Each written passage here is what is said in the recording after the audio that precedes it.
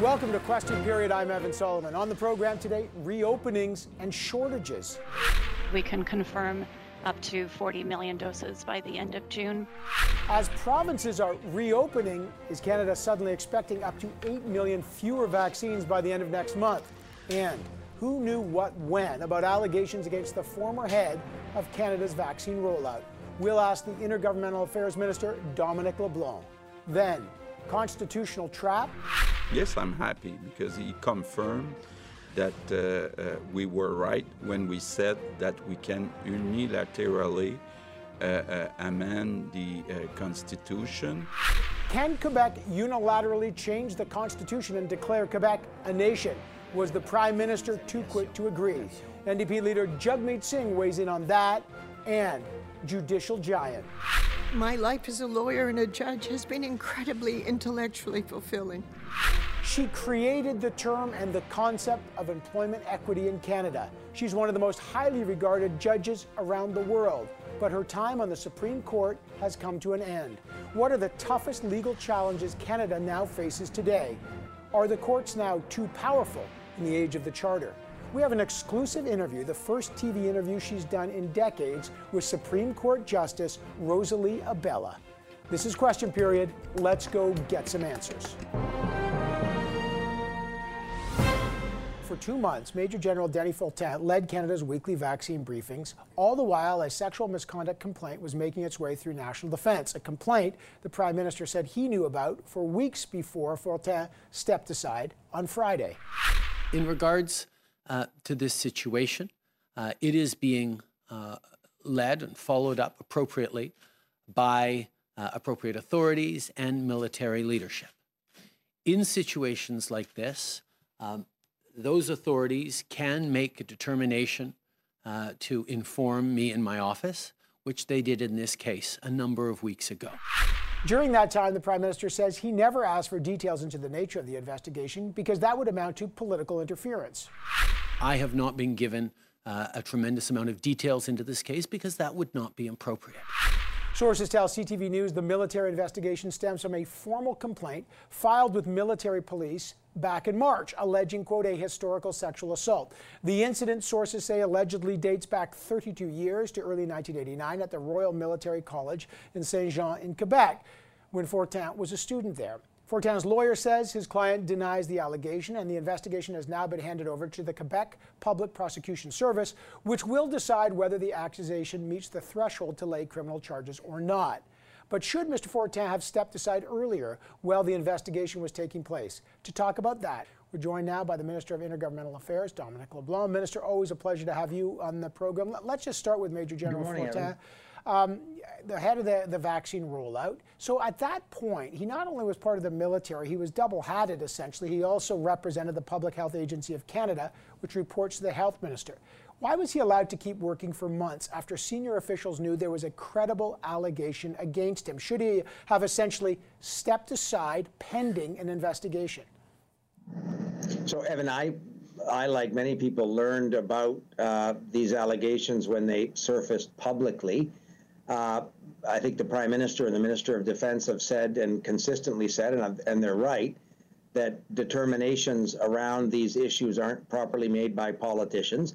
I have learned subsequently that the military police or military investigation services were looking into this.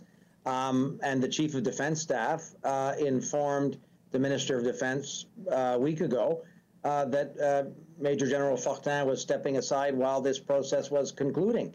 In light of the culture that you've spoken about in the military, in light of the fact that the Prime Minister was made aware of this weeks ago, why would it be interfering if the Prime Minister said, look, I don't need to even know the details of this. This is a credible allegation. Well, there's an independent investigation.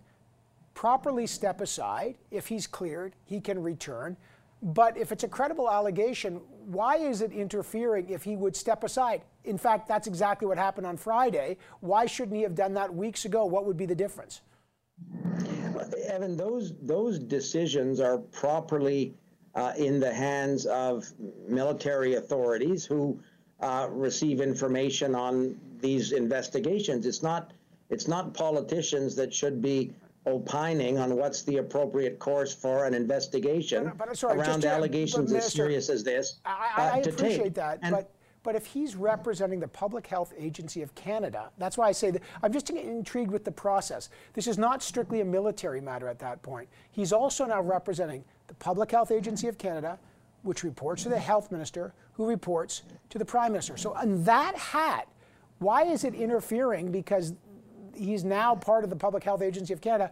Why is that an interference simply to say, step aside until we investigate these? I'm just intrigued. What is the process always? We can do nothing, even if these people report to us?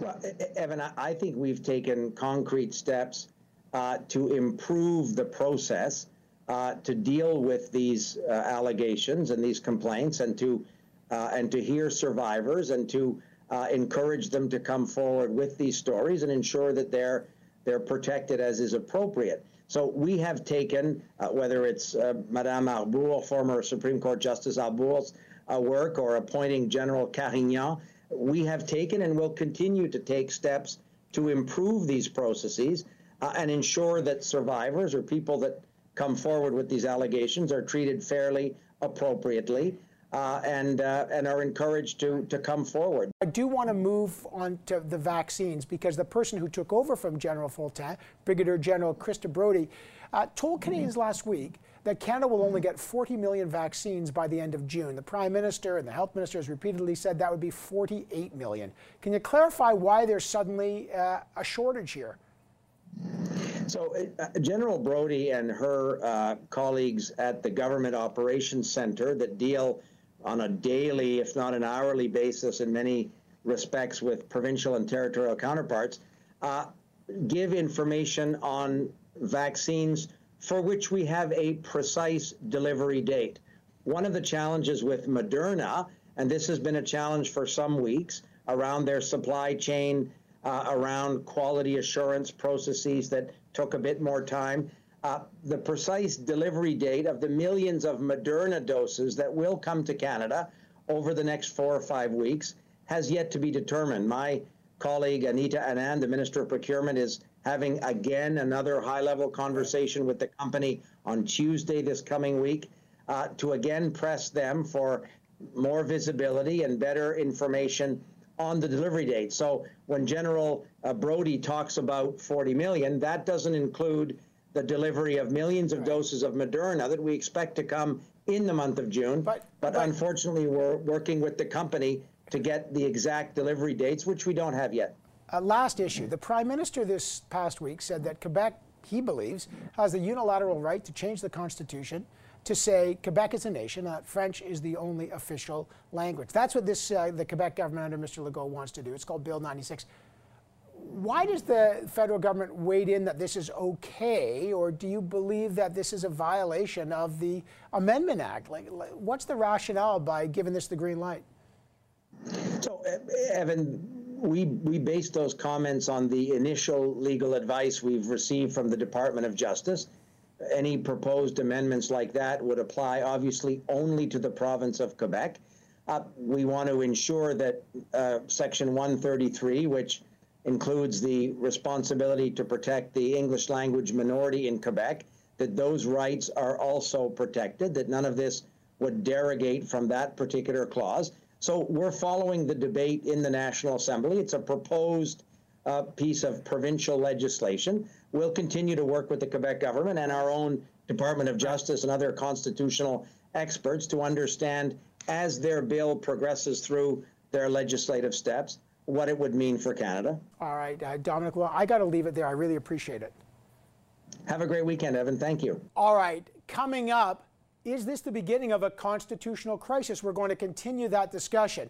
As you just heard, the federal government says that Quebec can unilaterally amend the Constitution to recognize Quebec as a nation and make French its official language. What about other federal leaders? Is this about law or trying to win votes in Quebec? We'll ask the NDP leader Jagmeet Singh. He joins us next. Stay right here with Question Period.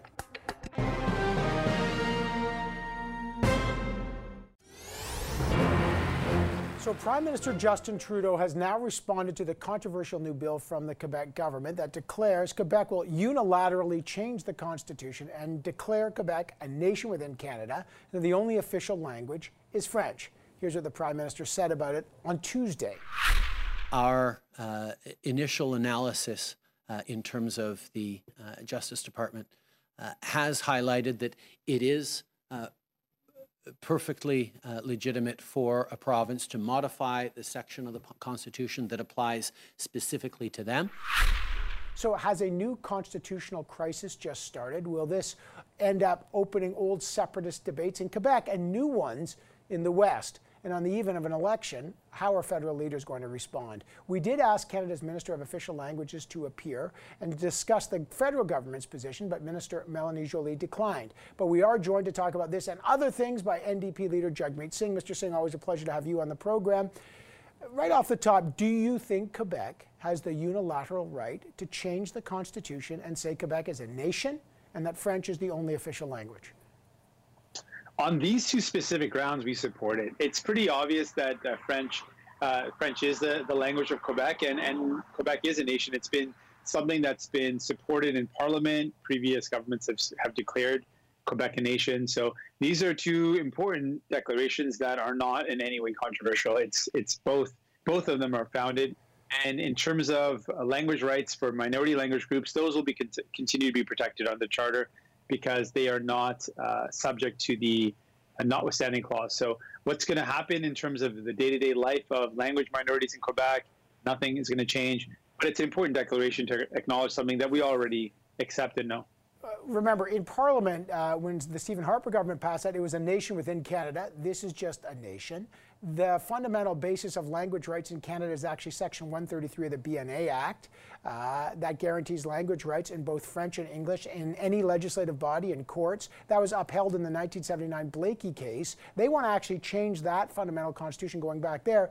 Don't you think that it could violate potentially 133 in that section? I think what's going to happen in terms of the day-to-day life of a Quebecer, particularly Anglophones in Quebec, is that they're going to continue to have the same language right protections that they've had before. And what this is an important declaration of something that we all accept in terms of Quebec's unique situation as a French-speaking province and as a place that is a nation within Quebec, within Canada. It's something that's really well established and we support. But if Quebec, I mean, the question is, what does this open the door to? If Quebec can now unilaterally declare French is the only official language, if it is a nation, not a nation within Canada, just a nation, what's stopping a Western province, for example, or any other province from saying English is the only official language of our province and we are a nation within Canada? Does this bill encourage a move towards separatism? I don't think so. Really, this is something that's well established. These aren't principles that are unique or unheard of when it comes to Quebec. Quebec is in a really special position. It's the only French-speaking province in all of North America in that same way. It's unique in where it is, and that makes it something that is declaring that uniqueness is not something that's unheard of or would in any way change the kind of way things happen. If Alberta said, and there's a separatist party out there that's talking about this, if they said Alberta is a nation within Canada and English is going to be the only official language, would you support that as well? Well, we know that Canada is a bilingual nation and it's important to have bilingual services across Canada. I think that's something that makes us a special place. Quebec has unique challenges, being the only province that is French-speaking in a sea of English. It's different and it's a unique challenge. So I think there would be differences there. Well, that means but the law doesn't work like that. You're saying they have a unilateral right to use a certain section of the Constitution to say it, but Alberta wouldn't. New Brunswick's like, wait, we're a bilingual province. We're concerned about language guarantees. This is the problem here. What's good for one province legally in the Constitution has to be good for the other. That's, I guess, the slippery slope I'm asking you about. And you're saying, okay for Quebec, not okay for Alberta. I would just say with respect to language rights, there's a unique challenge that Quebec is faced with. It doesn't apply to other provinces. There isn't a menace to English. There isn't a challenge or a threat to English language. So it's not really the same comparison. Quebec has a unique situation, so they're going to have a different scenario that they're going to have to respond to. It's a different situation for the one province in all of North America that is French speaking the way that Quebec is. That is different. That is unique, and it's something that we all understand. You have a star candidate running in British Columbia, Avi Lewis. He was the co-founder of something called the LEAP Manifesto in 2015. Of course, you know this was incredibly divisive in your party and provincially has been very divisive in, for example, the NDP in Alberta. The LEAP calls for things like no building any new projects that have to do with fossil fuels, pipelines, fracking, more tanker traffic, no Canadian-owned mines anywhere in the world. Are you now okay with the LEAP Manifesto idea? Is that now sort of acceptable as mainstream in the NDP?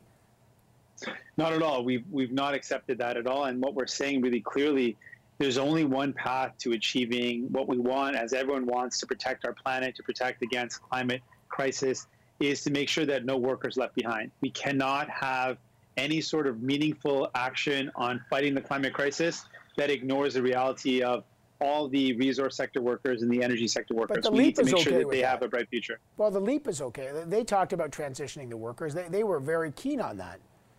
Well, the transition language doesn't really work with workers, right? They hear that and they say that we're not going to have a job tomorrow. And it's not really recognizing the reality. For me, the path that I want to chart as leader of the New Democratic Party, my path is we cannot achieve any meaningful action on fighting the climate crisis unless workers are at the heart of it. As leader of a workers' party, I'm not going to leave behind workers from any sector, but particularly those that have been hardest hit. And right now, Alberta and a lot of the energy and resource sectors are the hardest hit. All right, I got to leave it there. Jagmeet Singh, leader of the NDP. Great to have you on the program. Thanks so much. Okay, coming up, the groundbreaker leaves the Supreme Court. But what are the great legal challenges ahead for this country? After decades on the Supreme Court, Justice Rosalie Abella retired on Friday. Today, we have an exclusive television interview with her, her first. Stay right here with Question Period.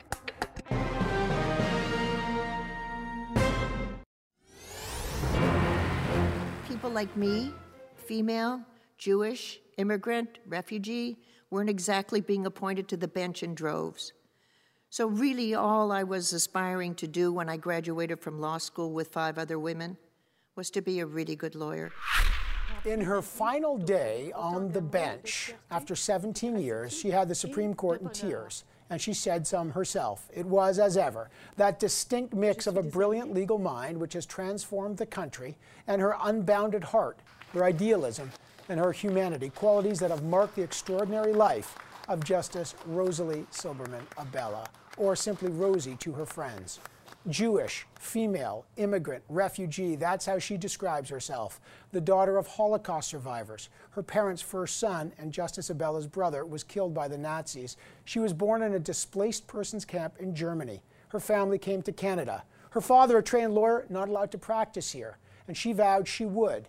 By the age of 29, she was a judge and pregnant. She'd already, by 1984, made a mark that resonates today. She was appointed as the commissioner of the Royal Commission of Equality in Employment. She literally invented the term employment equity and changed the country's understanding of equality for women, people with disabilities, Indigenous peoples, visible minorities for generations.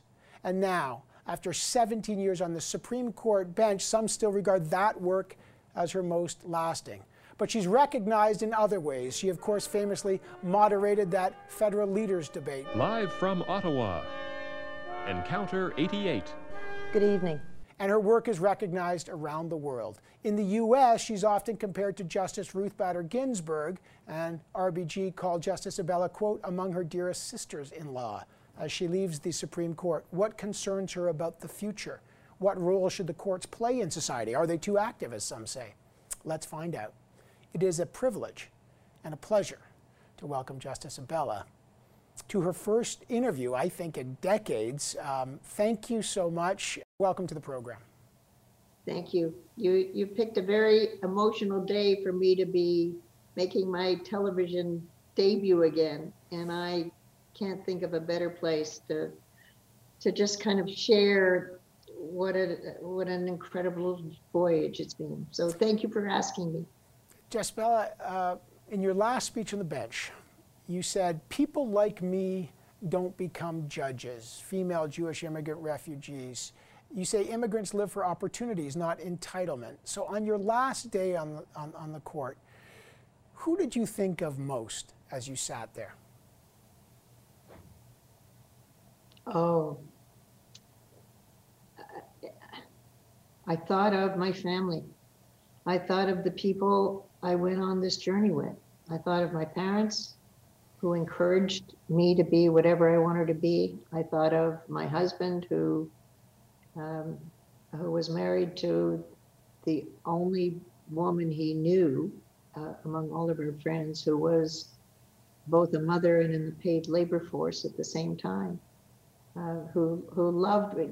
So that was, it was a day to think about origins, because when you come to endings, you start to give yourself permission to think about the arc and where it began. One of the things that has marked your career in the law is your unapologetic mixing of your biography and your life and how it's informed your work as a judge, your how you see the law. How has your biography informed your legal career? I think we're all shaped by what we've come from. Some people embrace what they've come from. Some people spend a fair bit of energy trying to distance themselves. I never felt anything but a seamless relationship with who I was, my religion, my gender, my origins, the Holocaust that my parents had survived. So I'm unabashedly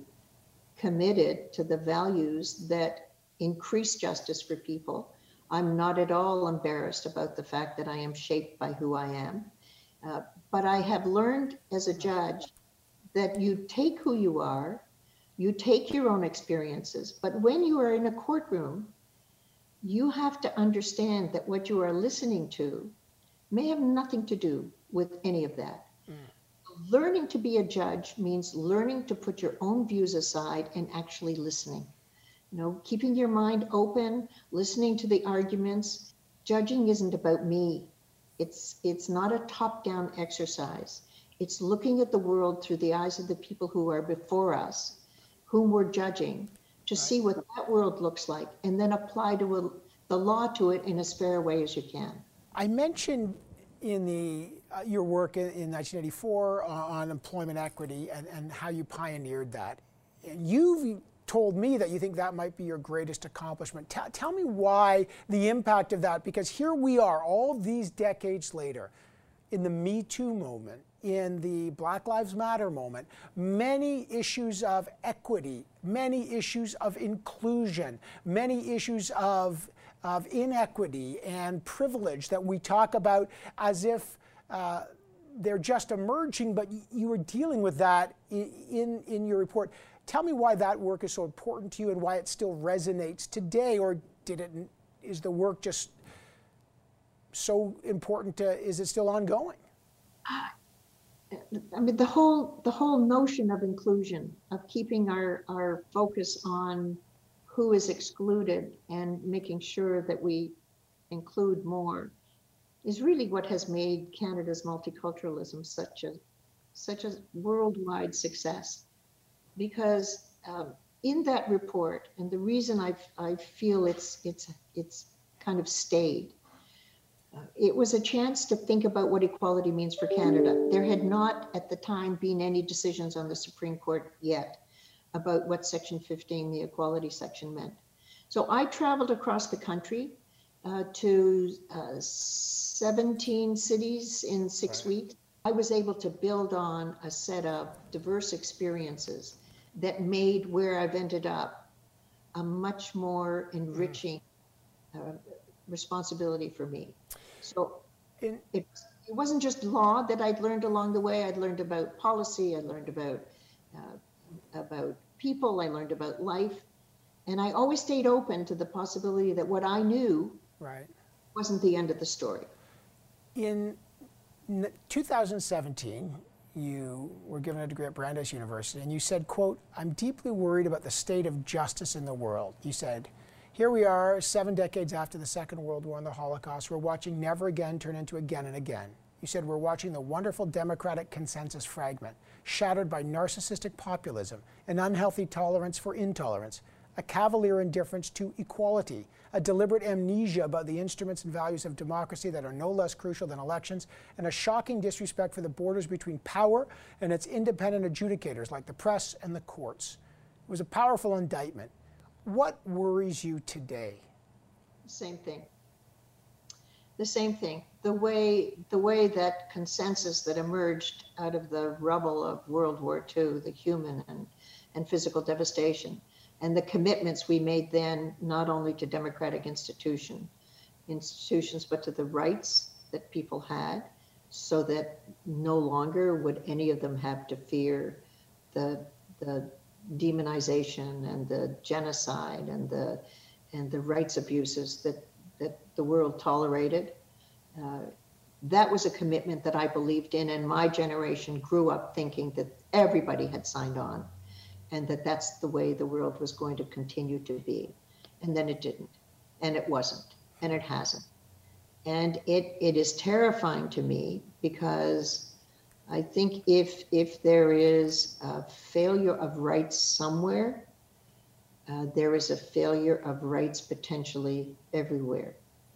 And the greater our tolerance becomes for abuses that we shouldn't for a second tolerate, the less we become the world that I was born into in 1946. And it terrifies me that there's no concern about, we wag our fingers at the countries who do bad things. We sign letters, we rebuke them publicly, but nothing ever happens. We've lost the ability as a global community, it seems, to figure out how to develop moral standards that are enforceable. And that really worries me, because over the years, I'm sure you've seen it too, it's not getting any better. I mean, there may be interstitial and incremental progress, but then it goes back, and we demonized the words of democracy. We've replaced majority minority relationships and the balancing with populism, with authoritarianism, with crushing the media, crushing the independence of the judiciary, crushing the independence of the bar and the rights of minorities. And we read about it all the time, and we worry about it all the time, and nothing happens. All right, we're going to take a short break, but coming up, more with Justice Abella. How does she respond to critics who say judges have become too active? They're infringing on the work of elected officials. We'll get her response to that and lots more. Stay with us. More with Justice Rosie Abella next on Question Period.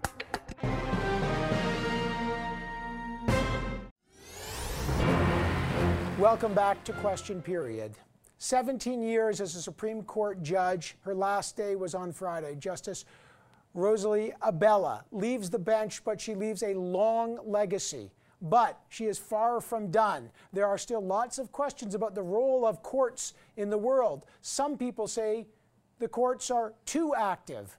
What does Justice Abella say? Well, we continue our exclusive conversation with Justice Abella. Welcome back to the program. Look, you know there's a lot of questions right now about the role of judges in the world. Some of your critics have said you've been guilty of judicial activism and overreach. In your last statement on the bench, you said, quote, after the charter, judges could no longer be defenders of the status quo. Justice was an application of law to life, not an application of laws to facts. What do you mean by that, and what do you tell people who say this is judicial activism? There was no such concept as judicial activism when the charter first came in. It was amazing to see. Judges used to interpret statutes. Constitutional law was about whether something was federal or provincial jurisdiction, egg marketing boards, not everyone's favorite subject in law school. Then we got the charter, and the country reacted so positively to Bertha Wilson and Brian Dixon muscularly interpreting this brand new assignment by the legislature to the judges to protect rights, which were now constitutional. That was all through the 80s, as the court struck down abortion laws, as the court weighed in on criminal law rights, human rights. And then the 90s came and the culture changed, and we started to get the supply side rhetoric from the United States, which said, presumptively, do not take as credible decisions of judges which expand rights. And that turned out to be, if you kind of detangled it, we don't like this result. So we're going to call it something that will make the public consider it to be beyond judicial role, judicial trespass. The truth is, of course, judges are active. When you interpret a law, which is what we do, you are making law. When we interpreted, when Lord Sankey in England interpreted the word persons to include women in 1929, he was interpreting a word. He made law. Women became eligible for the Senate. So we got into all of these pillow fights about should they make law, and we ignored the whole history of common law. Judges have always made law. But what these were not genuine reflections of what judges do and should do. They were genuine reflections of a particular view of law as being something that should be restricted and not subject to expansion by judges. So you never heard the word judicial activism applied when a judge restricted rights. I want to talk to you about what is your message to people that say the courts are, because of the charter, they're taking too prominent a role, that they're infringing on what elected officials should do, that the court should just be a little more stick to their lane, their originalism, and that the living tree is growing out of control. So we never didn't stick to our lane. This is our lane. We interpret statutes, we interpret laws and policies, and we interpret constitutions, and the Constitution since 1982 included the protection of rights, human rights, and civil liberties. Parliament gave it to us, and if you're going to get an assignment from Parliament and a constitutionalized set of rights, you have to interpret and enforce them. And sometimes that means you're going to be upsetting a lot of people who think you should have decided the other way, and that's why judges have tenure. So that they can protect their impartiality, cannot be removed from office until they're 75 for decisions they make that are unpopular, because that's not our role. We're not there to be popular. Right. We are there to do the right thing on the public interest behalf, not on behalf of one side or the other. And there is no court case, by the way, where the person who doesn't win ever feels the court got it right. Right. So, okay. That's our lane. That's what we do. You know, if you look at cases, and you don't have to comment specifically on the case, but the Meng Wanzhou case, and Canada says we're following the rule of law, but China says we're following the rule of law in China too. Everybody's following the so-called rule of law. You've written about this. What bothers you about the expression rule of law? Well, I'm not going to comment at all about the particular case at all. But what worries me about the rule of law is that it's one of those malleable terms that I'm comfortable with when people who have a view of democracy I share use. But I also find that it is sometimes used by people who are defending the law of rules without the texture of the rule of law. So I, for me, have always thought you're really talking about the rule of justice, or a just rule of law, because it isn't just law. Law gave us segregation, it gave us apartheid, it gave us genocidal discrimination in the Third Reich. So I don't have the same affection for the term, because I don't think it really tells the public what it is we're doing. And I'm getting the same nervousness about the word democracy. Democracy to me had always meant the relationship between the state, the court, rights, the press, minority. It was a balancing. It has come to mean, what does the majority want? Right. And that's a threat to the perception of the courts, because courts don't always do what the majority wants. We are the institution with the independence sometimes to defend and protect and promote the rights of minorities who don't reflect what the majority wants. I want to tell you on behalf of many people, and I've gotten to know you over many, many years. It's been one of the great privileges of my life. Your work is extraordinary. I wish you luck in your next chapter at Harvard and the many things that we're going to watch you doing. Your accomplishments continue to resonate, and it is just an honor to have you on this program and to listen to your humanity and your optimism and your brilliance. Thank you, Justice Abella. It's a real honor to have you on the program. Thank you, Evan. It's an honor to be here. All right, that is Justice Rosie Abella. Of course, she'll have 6 more months working on cases already, but she will no longer be sitting on the bench. But if you've not had enough law, don't worry. When we come back, are we about to enter a constitutional crisis? Quebec says they can unilaterally change the Constitution. Do they have the power? Why are the federal leaders so, well, unmoved by it? They don't seem to mind. Tom Mulcair will join us on the Scrum. Stay with us. Lots more to come on Question Period.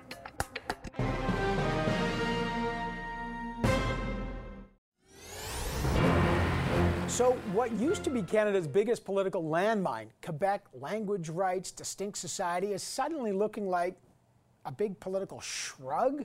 All the federal leaders, Prime Minister Justin Trudeau, Conservative leader Erin O'Toole, NDP leader Jagmeet Singh, who you just saw on the program, have essentially agreed with the Quebec government's controversial new bill that would allow Quebec to unilaterally change the Constitution, declare Quebec a nation, and its only official language to be French. Remember, this is the debate over things like distinct society that killed the Meech Lake Accord, the Charlottetown Accord, and there have been deeply divisive debates about language rights guarantees for generations in this country. Not anymore. Is the politically sanguine response from the federal leaders all about the law and a new reading of it, or politics, trying to court votes in Quebec? Will this open a new constitutional crisis? Remember, already Western leaders, you've got former premiers like Brad Wall, think this is the start of a Western prairie fire. Check this out. He tweeted out, the PM is fine with Quebec unilaterally amending the Constitution and declaring Quebec a nation and French its official language. Hypothetically speaking, Alberta and Saskatchewan could do something like that too? Or would the answer be no? Asymmetrical federalism and all? So is this going to reopen old separatist debates in Quebec and new ones in the West? Or will it be a great political dud? Let's find out. The Scrum is here. Joining me is our CTV Ottawa Bureau Chief, Joyce Napier. Stephanie Levitz is a reporter with the Toronto Star. And our special guest is the former NDP leader, CTV News political commentator, and lawyer, Tom Mulcair. Good morning to everyone. All right, Tom, you've written a lot about this. What do you make of the political response first on the political side and the substance, the legal side? Does Quebec have a good, solid legal argument or not? Well, you can see the federal leaders doing the same thing that they did with Quebec's Bill 21, which openly discriminates against religious minorities. It's just move along, nothing to see here. We don't even want to have a position. The Canadian Attorney General didn't even intervene in the case to express defense for the Canadian Charter of Rights and Freedom. So that's a bit of a shocking turn of events for anybody who's watched the last 30, 40 years since the Charter was enacted. With regard to language rights in Quebec, similar to Manitoba and New Brunswick, you have a right to have your trial in English in Quebec. But the Quebec government under Mr. Legault has been slowly but surely trying to chip away at that. Trying to say, for example, that it's only the Quebec government that will decide whether or not we need bilingual judges. There's a big fight going on that right now. They're going after parts of the civil code that say certain things can be done in English. They're removing those rights. So it's not just a question of Quebec saying, oh, this is our stuff and nobody can ask us any questions. There's a whole different section, Section 43, that says specifically if it's language, it has to go for at least a motion in the House of Commons, let there be a debate, and a motion in the Senate. What they're trying to do, the leaders you just referred to, Evan, is to avoid even having to talk about this. They're just hoping to say, yeah, magically, all of a sudden, a single province unilaterally can change the Constitution, which of course is nonsense when you read the two sections, which are 43 and 45. Steph, their constitutional scholars are having a big debate about this. What about the raw politics of this? What do you make about this sanguine response?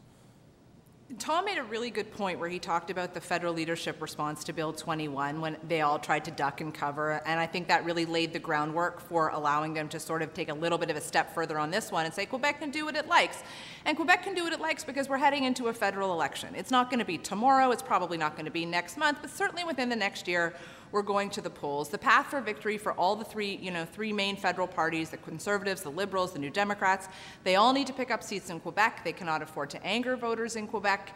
And so they're going to take, this sanguine response for now, and we'll see how it shakes out in their respective caucuses. Because in the Conservative movement in particular, as you alluded to, Evan, I mean, the folks fanning the flames of Western separation have not let up on that argument. There are some new upstart parties in the West who want to run on exactly that topic. So how much room Erin O'Toole has to sort of do both things, support the West, support Quebec, that'll be a really tricky line for him to walk. Yeah, Joyce, I'd love you to weigh in, and you've covered this for a long time. Jagmeet Singh, I asked him, would this apply to Alberta or Saskatchewan? He said, no, Quebec's different, so it maybe not. Wow. You know, really interesting responses rolling out on this. What do you make of the political implications? Well, you've got to look at the context and the timing of this, right? So, you know, my first reaction was, hey, yay, in a pandemic, we're going to have a constitutional debate. I'm still not over Meech Lake. I'm actually a nerd who remembers exactly the time and where I was when I found out that Meech Lake died. So, you know, and I think there are a lot of Canadians like me, you know, this is really not the time for this, except if you're François Legault. So look at it his way. Quebec, for the majority of Quebecers, actually support this bill. They support the Bill 96. They support the fact that the French language has to be, you know, sort of more protected. Even, you know, a constitutional amendment from Quebec or changing the constitution. Maybe Quebec should start by signing it. I don't know. I'm not a constitutional scholar. But what I know is Quebec is fertile ground in an election campaign. Notice that none of these political leaders want to weigh in because they don't want to aggravate the electorate there. They don't want to aggravate François Legault. So, you know, of course he's going to do this now. It's perfect timing. And actually, you know, if you're François Legault, it's a pretty brilliant political move. Okay, Tom, I want to get to this other issue on vaccine rollout because Major General Denny Fontaine, who led Canada's weekly vaccine briefings, is now subject to a sexual misconduct complaint. It's making its way not only now through the National Defence, but it's now at the Quebec prosecution. He denies the allegation. It stems from over 30 years ago. The Prime Minister said he knew about this weeks ago. The Defence Minister said he knew about it back in March, but they say neither of them could interfere because that would constitute essentially political interference, and they've got to let the investigation go. And that's why it wasn't until 2 Fridays ago that he stepped aside pending this investigation.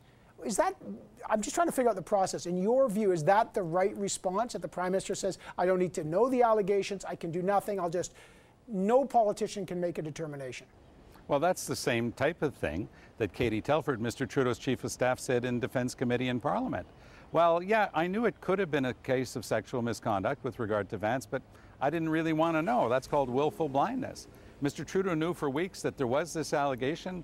Of course, Major General Fontaine is the most visible member of the Canadian Forces, and they leave him on the stage to be yanked off weeks later, admitting that they knew and they didn't do anything. Look, Mr. Trudeau really loves to virtue signal and to talk about his feminist credentials. Frankly, in terms of foreign affairs, we actually did quite well in that regard.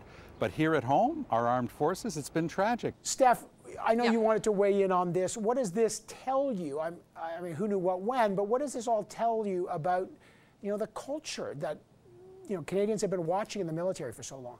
Well, it tells us one thing that's pretty important, is that what's happened to John Vance and what's happened in his wake is seeing more and more women finally feeling comfortable to come forward and to talk about things that were really difficult for them perhaps to address at the time because of the culture of the military, and really start to act to force some change. But the issue then also becomes, if we go back to Jonathan Vance, is the role Jonathan Vance has played over the last few years in creating the culture in the military, in promoting people, in advancing their careers. If he was perpetrating a culture where everybody knew that he had, you know, relationships that might be on the borderline of inappropriate, and meanwhile he's promoting folks in the military, what's the message he is sending to other leaders in the military? And is it time for every single one of them to have a very hard look in the mirror and take a look back at their past and say, what have I done? Should I be in this role? And how can I fix this culture? Right. General Vance has denied these allegations to other media. Joyce, before we get going, I want to go to the border issue. I know it's something that people need to talk about. Look, many U.S. states are awash with vaccines. They're offering them for free to Canadians, but the Public Health Agency of Canada will not classify it as an essential treatment to get a vaccine in a pandemic. And now the U.S. Border Agency also says you can't just cross for the sole purpose about getting a vaccine. You think these two governments could work this out? What's your thought about access to vaccines in the U.S. when frankly, they got more than they can find arms to jab into right now. And, you know, given that most Canadians live along the Canada-U.S. border, it wouldn't be a big stretch for Canadians to be able to cross over. At first, when everybody seemed to agree just a few days ago, you needed a note from your doctor to say that a second vaccine was essential. Now, nobody will convince anybody in this pandemic that the second vaccine is not essential and that this wouldn't be a procedure that would help Canada's general health. If this is a matter of health, then crossing over and getting a vaccine and coming back with a proof of a second vaccine seems to me to be quite elementary. All right, I got to leave it there, but one thing, all the provinces are on a reopening plan. For many of us, that means salons and barber shops will be open, so I'm going to leave it with Tom Mulcair. If the barber shops open, Tom, just flash us the pandemic pony you're rocking here. Do not cut this thing, Tom. Let's see it. Oh, man, that is grand. That's my Covey tail. That, I tell you. Tom, I'm giving you, this is like your 1970s when you were riding a motorcycle. That is the Zen Tom Mulcair, man. Okay, we got to leave it. Steph, I think your ponytail doesn't come close at this point to Tom's. Steph Levitz, Tom Mulcair, and Joyce Napier. Great to have all of you. Man, the pandemic ponytail wins for the week. That's question period. We will be back here in 7 short days. Thanks so much for watching. Hug your loved ones if it's safe. Don't cut your hair. And I'll see you on Power Play tomorrow, 5 p.m. Eastern on CTV News Channel. Take care.